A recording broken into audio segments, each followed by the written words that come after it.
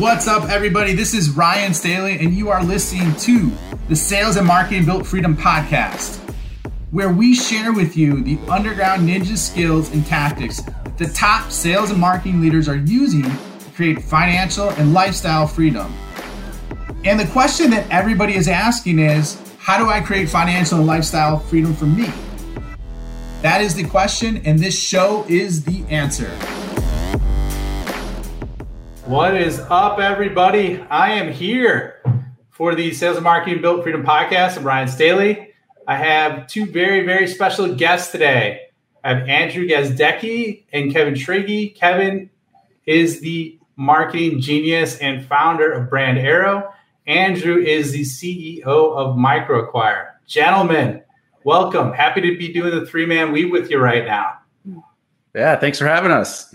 Thanks for having me, Ryan. Appreciate it. Or us, I should say. You pronounced Kevin's last name wrong, I think. Schrage. Schrage.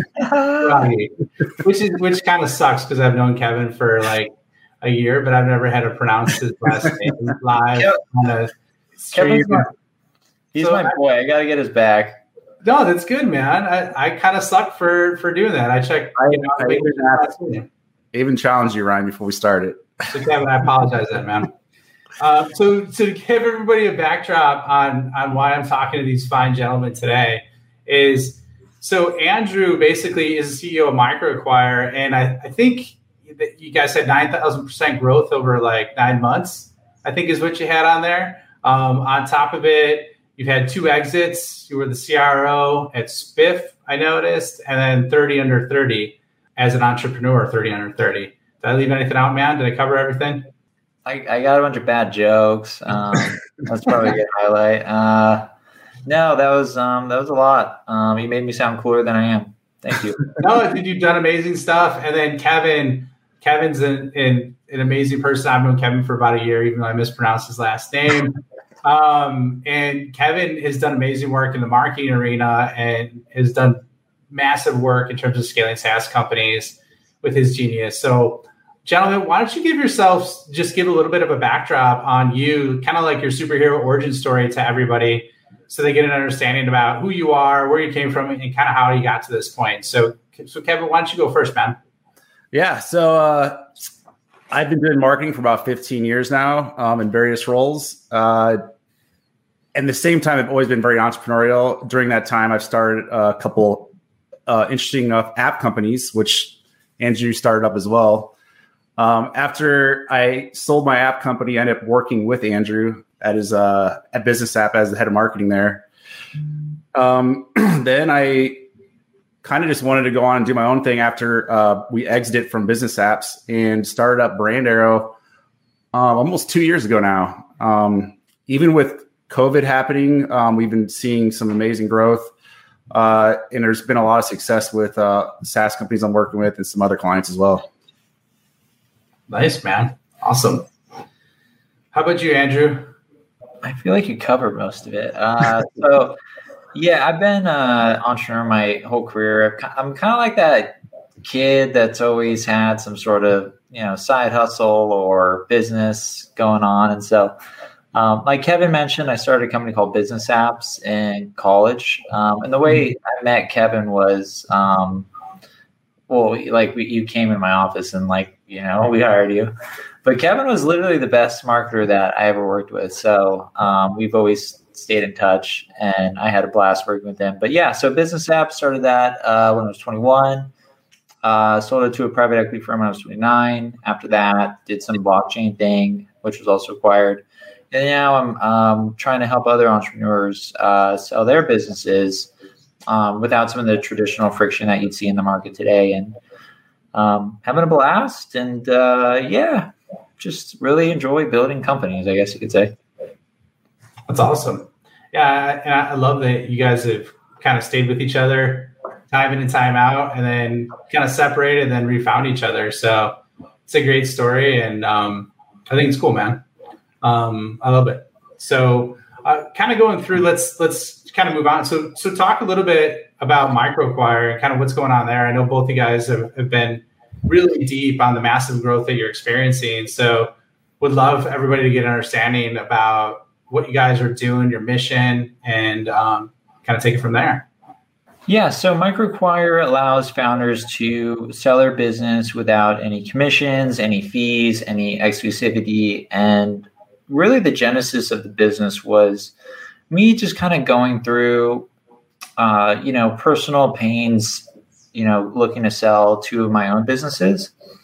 And then after exiting those two businesses, I moved to the buy side and I looked at the market and I thought, there needs to be another way for founders to quickly meet buyers that reduces the friction involved. Because typically when you sell a business, you'll work with an investment bank or you'll work with a broker. It'll take, 3 to 4 months to even get to market. You'll pay a high commission.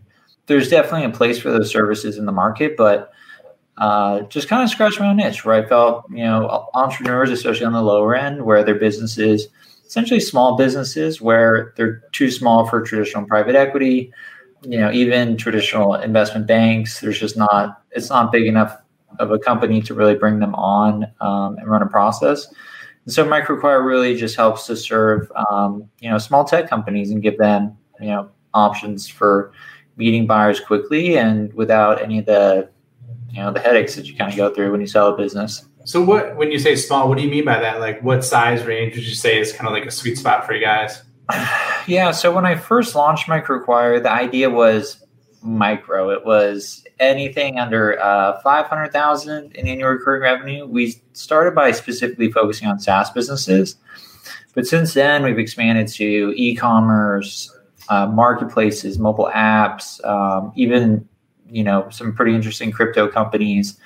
Really any sort of tech business, and then we'll list anything with 5 million in revenue and below. Even though sometimes there's a couple companies with like 10 million in revenue, but that's kind of our sweet spot, 5 million and below, because again, that's kind of the threshold where a traditional bank, it's too small for them to really run a process. Liquidity options are fairly limited for those types of businesses since strategic buyers want to see a little bit more scale. Traditional private equity wants to see about 10 million and above. So just saw an opportunity to help people running, really, really nice, profitable software businesses and help them exit those businesses. So to answer your question, we started small, very, very small. And we still have a lot of really, really small businesses listed. But now we're starting to see some larger businesses get acquired on microacquire because the buyer pool is getting bigger and so I don't know, maybe next time we chat, it'll be 50 million, but right now it's like 5 million. And so like, what would you say, and that's a great summary. So what would you say you're attracting on that scale? Like, are you attracting mostly the little guys or a lot of folks around the 5 million, or is it just a general mix? Like, I guess, who are you attracting at the deepest level? Yeah, it's a good mix. I would say, I don't have like a breakdown off the top of my head, but there is everything and everything. And the deals that are in each kind of subcategory, I kind of like to think of it in three categories. So you have, under 100,000 revenue. So that's usually one founder or two, they built something and it's just lacking sales and marketing. That's a great acquisition target for someone who just wants to own a business or is looking to, really go through the first steps of their first acquisition. The second bucket would be, 100K to $1 million in revenue. Lots of businesses in that bucket, and those can be great businesses because they can have substantial profit. They can have existing team members, and then if I kind of had to just ballpark what is in microacquire based on those numbers, I would say 30% is probably 30% each. If I just had to final answer there, but over the last 3 months, I've definitely seen a trend on the larger tail of businesses. So businesses with 1 million in revenue and above have kind of been more of the normal listings on microacquire. So we might need to rebrand to like macro acquire or something like that. Yeah, that's been a suggestion from a lot of people. You just put out like a cross through micro. Macro acquire. That's awesome, especially because it's trending up. So obviously that means there's a huge need for what you guys offer.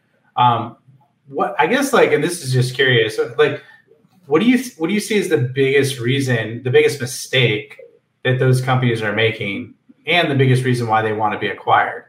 That's a good question. So I think, with a lot of entrepreneurs, I'd like to define like what a startup is and what a business is. You can't see my two hands, but I have like two hands.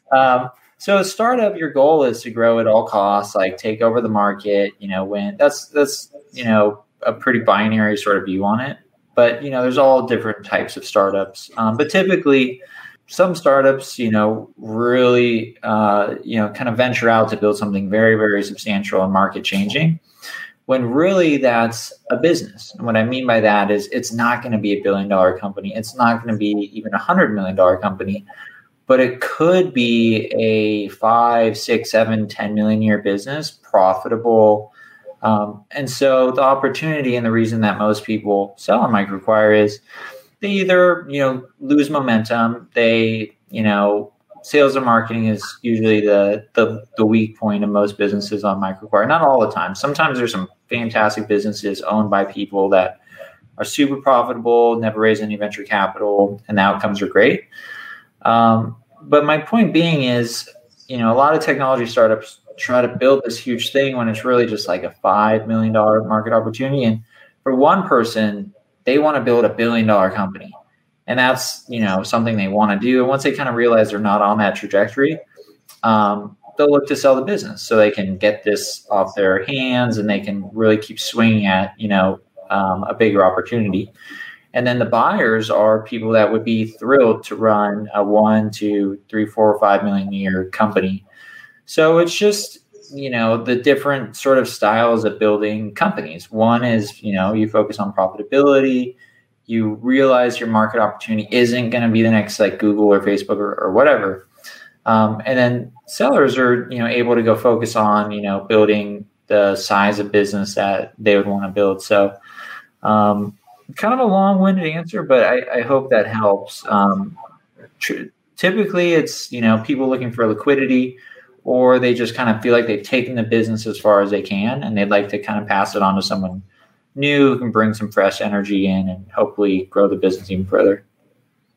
I could see that. Yeah. I mean, because I run into that. I work with a lot of customers in that range too, or companies in that range where they're $500K or $1 million in revenue plus.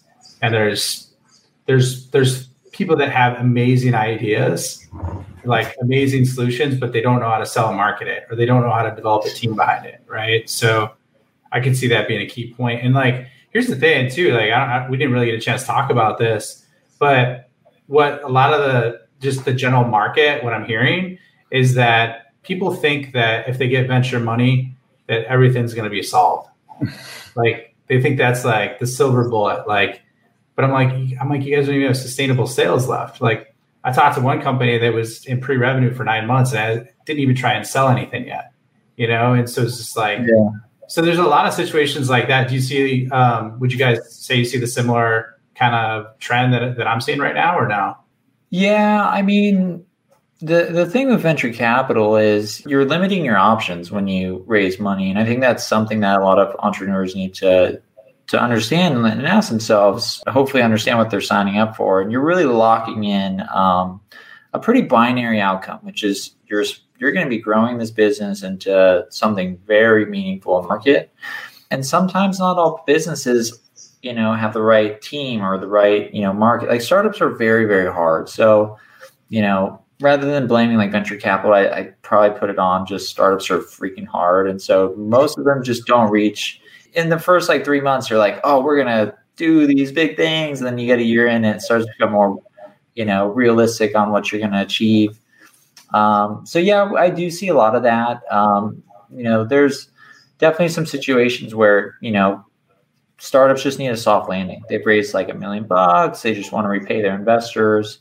And again, those are great businesses to own for a different type of operator where they're not going to be, investing to the point of break even or running it in the red.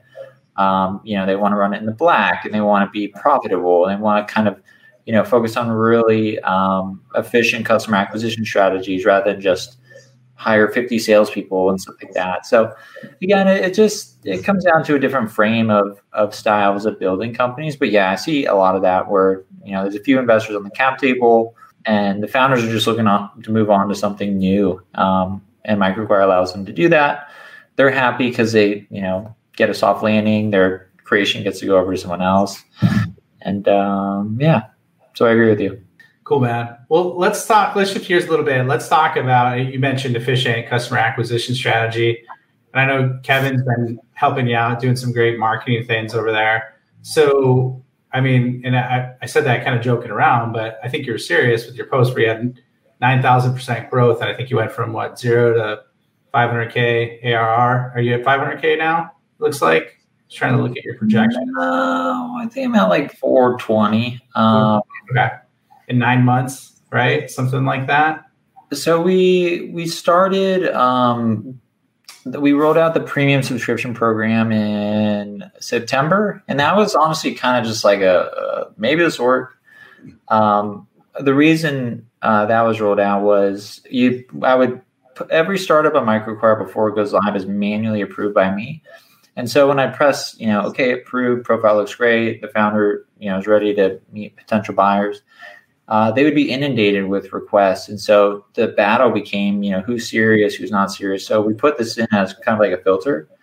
So again, no commissions, no fees or anything like that at this point. And that's up to, 420,000. And I don't know if Kevin, you want to speak on that. You've been crushing it on the Instagram account, the Facebook ads, and I mean, I kind of got lucky working with Andrew because he set himself up for success whenever he started the company. I think he got really lucky with that product market fit, solving a really big problem. But Andrew, I can't remember when you first texted me about MicroAcquire, but it was prior to you launching it, and I thought it was genius whenever you were putting it together. But I think you probably hit me up in like November timeframe, wanting some help on growth, and you were already going down a really great path. So it made my job easy. So I just came in and kind of helped him out with some performance marketing. We injected a lot of money into social media ads and some other channels as well. Also, Andrew gets he tweets a lot, and he and his engagement there has been incredible as well. So there's a lot of like organic growth happening on top of the paid channel. So it's kind of just a really great mix of what's happening right now. So yeah, and I mean, I know Kevin, you're great at the paid stuff, and Andrew, I know I was joking around with you, but you do have some entertaining tweets that you throw out there, which is great. So I guess I aim to please, Ryan. But like, if we could get hyper specific, I mean, Kevin, peel back the onion a little bit, man. Give us some insights, and like, because that's an awesome growth, and like Andrew, you mentioned like efficient customer acquisition strategy without hiring like 50 salespeople. How many salespeople do you guys have? Me? I don't know. 0. Well, the CEO is always selling, right? Or the founder is always selling. So, but yeah, so that's amazing. So basically, walk us through what you're doing to get that growth, and we'd just love to hear a little bit more details. I know you guys did something with the hustle too, so if you could talk about that a little bit, that'd be pretty cool. Yeah, so we have a couple paid channels that we're working on. Facebook ads have been really beneficial. Facebook and Instagram, very low lead cost there. But again, a part of it had to do with what Andrew's done prior to me coming on. And there's a lot of great organic growth happening. And the one thing that really put fuel on the fire was working with the hustle. And Andrew can speak to this more than I can because he's kind of got the ball rolling on that one. But it was an idea to give away a company to somebody they had to basically share the hustle story, and they won a company for up to $25,000. And that really pushed traffic. Was it February we launched that? We saw some insane numbers when we launched that campaign. Yeah, I think that went live March 1st. And essentially what we did was, so we've selected the winner, but to back up, the founder of the hustle, Sam Parr, reached out to me on Facebook, and he just kind of said, hey, do you want to potentially do a SaaS business giveaway? And I thought it was a great idea, and we worked with their team and rolled that out. And that definitely was so much fun. We made like another Russ Hanman video. I think, Ryan, you mentioned that. So we had a lot of fun with that. And I think that's also a big part of MicroAcquire's strategy is just having fun, because, brand and storytelling and just being a company in the space like people want to root for. That's just something that, we enjoy doing. And it's also a defensible form of marketing. So with the hustle, we were doing a $25,000 SaaS business giveaway, giving away a business up to $25,000. I spoke to the winner just last week. We're kind of narrowing down what we're going to buy. And that should be a lot of fun too. And that's the second business that we've actually given away too. So I can tell you about the first one, but with the hustle, talked to the winner last week and should hopefully have an announcement for what business we buy in the next couple weeks. That's cool though. You're like, I'm just going to give away a business. Like that sounds cool. What was the first one you guys gave away? I didn't know you guys did this before. So the first one was with another individual, Sean, who does a podcast with Sam called My First Millions. And I reached out to him and just said, do you want to give away a $5,000? There's always $5,000 businesses like micro SaaS, basically like, simple applications, couple users, enough to just kind of, get someone going if they don't have an idea. And they just said, hey, I'm willing to give one away. And he tweeted it out. It kind of blew up. And then the long story short is that kind of snowballed into other people looking to chip in and help buy a young entrepreneur business. So got all of that taken care of. I'll spare you the details because it was kind of complex.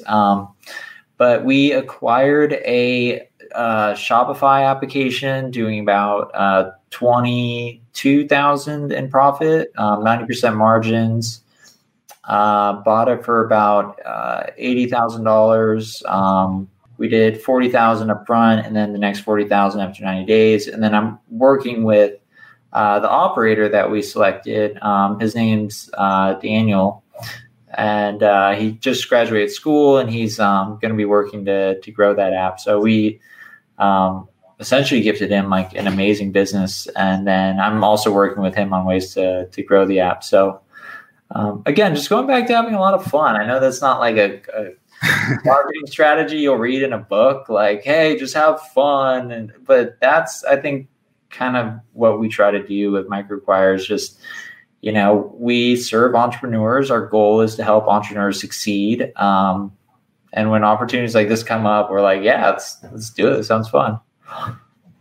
Yeah, I love that. I mean, because you're coming from a sense of giving, right? So people respond well to that. And I think that's amazing. And I mean, imagine how that person's life is going to change, right out of school, them having an opportunity for a business and to create something. I mean, and then get to work with you who've done it before. So I think that's awesome.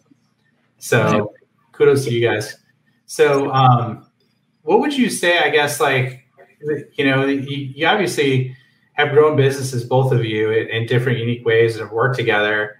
Well, I mean, like, looking at it for you, the listener that's listening out there, what would you recommend to them if they're trying to grow their business and do efficient customer acquisition? Like, what's an actual tangible framework that you would use to give someone insight to grow a business? Let's say they're at $500K in revenue, or they're even maybe at $100K and they want to grow to 5-10 million.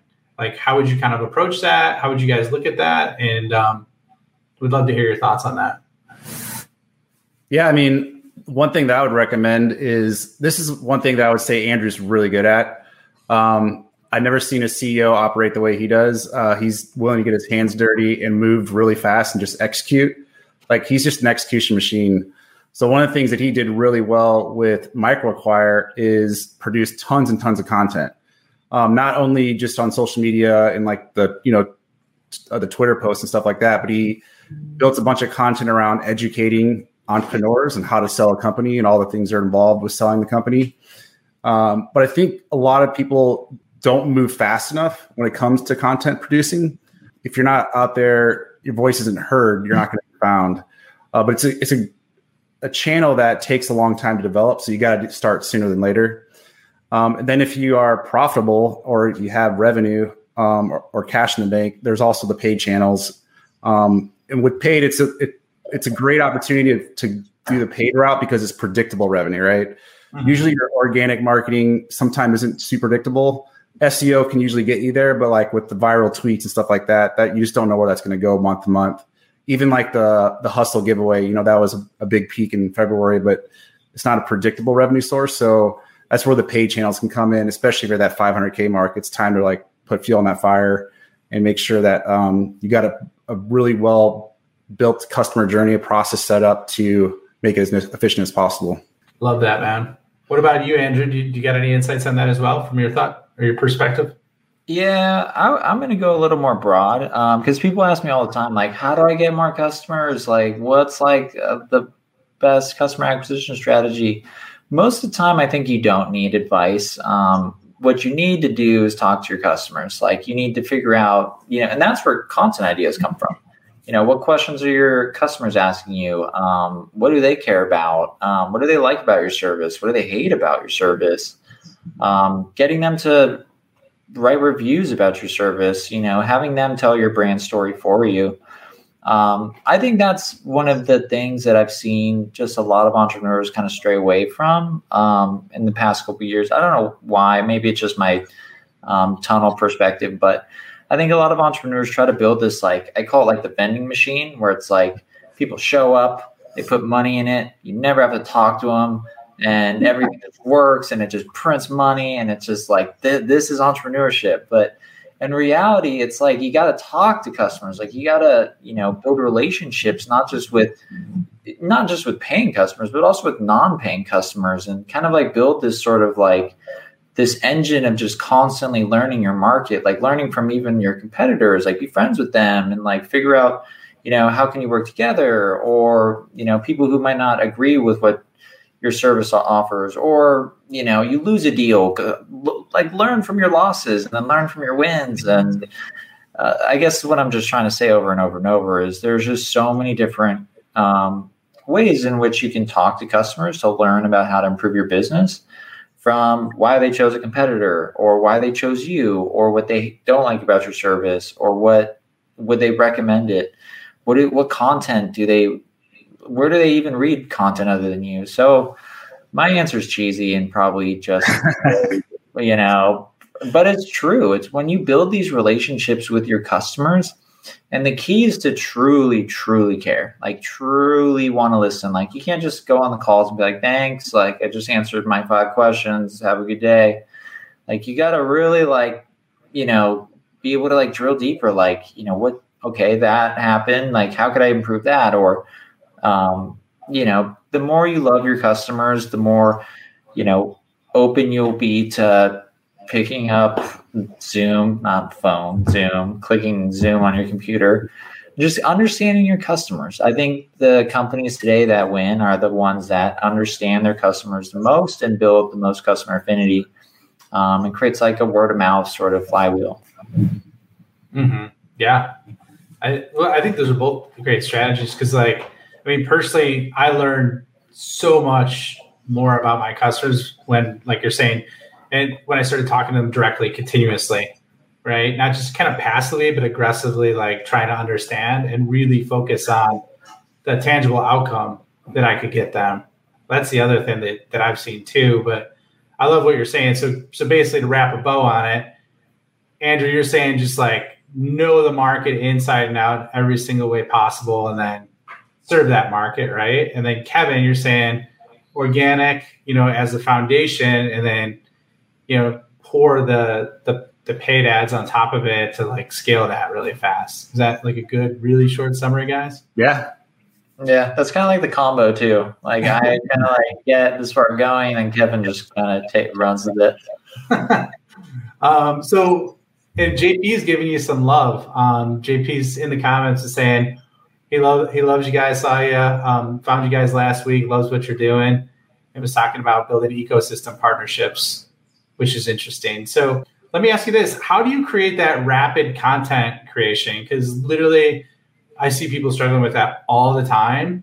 And we were talking before, and it seems like some of it comes natural to you, but I'd love to hear what you guys do to create content at light speed, because content keeps coming up on every guest I have about how important it is. So what would you guys say to not just create rapid content, but amazing content? I guess I'll start where I think a lot of people get stuck in terms of content creation. And I think they just kind of care so much about what other people are going to think about them. Like, I need this LinkedIn post to be perfect. And it's like, no, you don't. I think, I guess the way I think about it is I just try to post stuff that I would like to read. And if people don't like it, I don't care. I like it. Like, and when you have that sort of mindset, it just makes it so much easier because you're not thinking about it all the time. You're just like, I don't know, I'd like to share this. This is something I learned over my career. So I think just, not thinking so much. And then when you put out more content, you can start to see a pattern of like, okay, this one really resonated with people. Why don't we break this out into maybe a longer form blog post? And then from there, you can think, okay, why don't I take this really nice blog post and make a beautiful ebook? And then why don't I break out this ebook and turn it into some Google Slides and maybe record something for YouTube?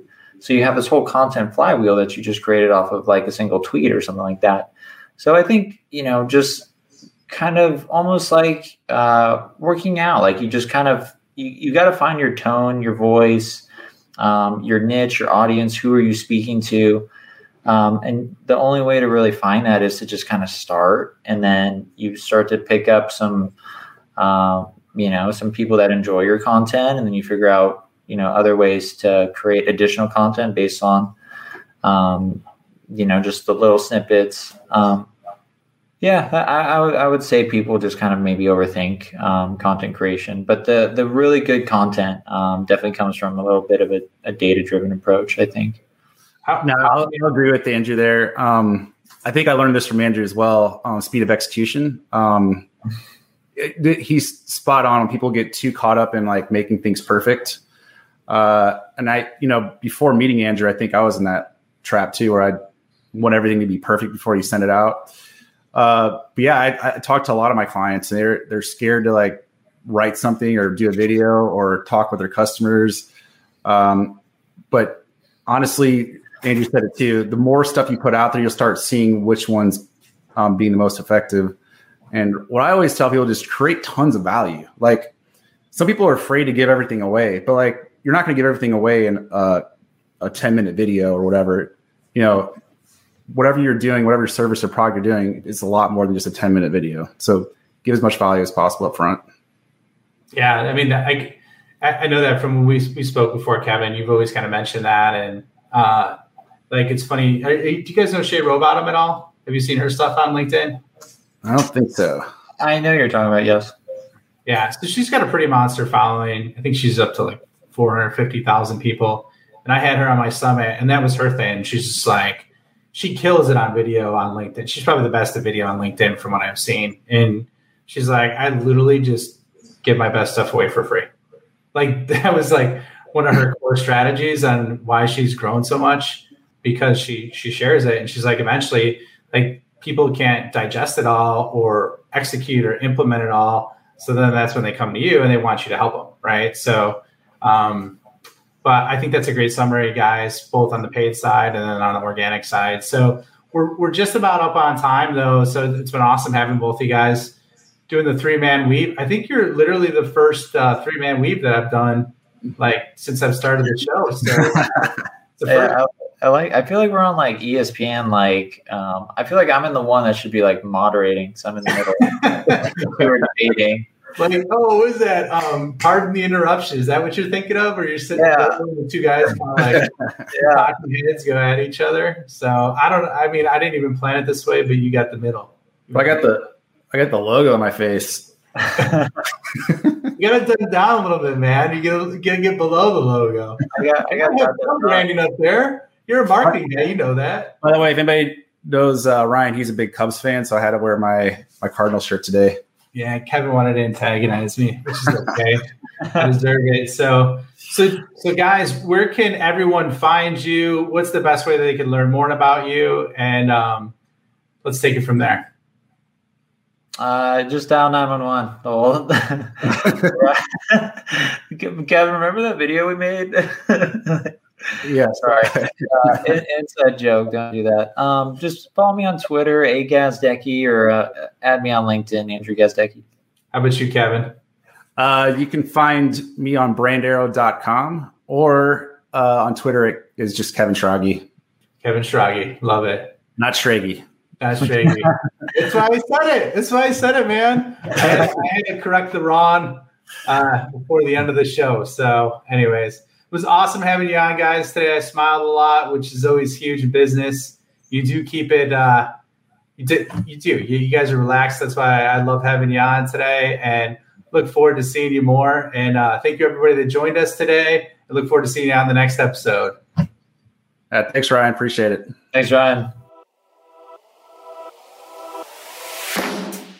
Thank you for spending the time with me today. I know that time is one of the most valuable resources, so I truly honor and appreciate you coming along this journey with me.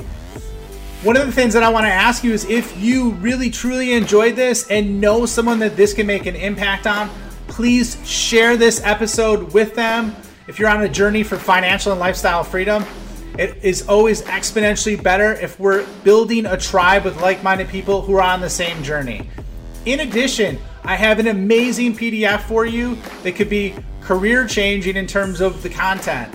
Essentially what it is are the top 10 questions that every big customer is asking behind closed doors that no one is telling you about. I'll put a link for it in the show notes, so check it out. It's my free gift for you for being a part of this launch and being a part of this journey with me, and I hope to see you soon.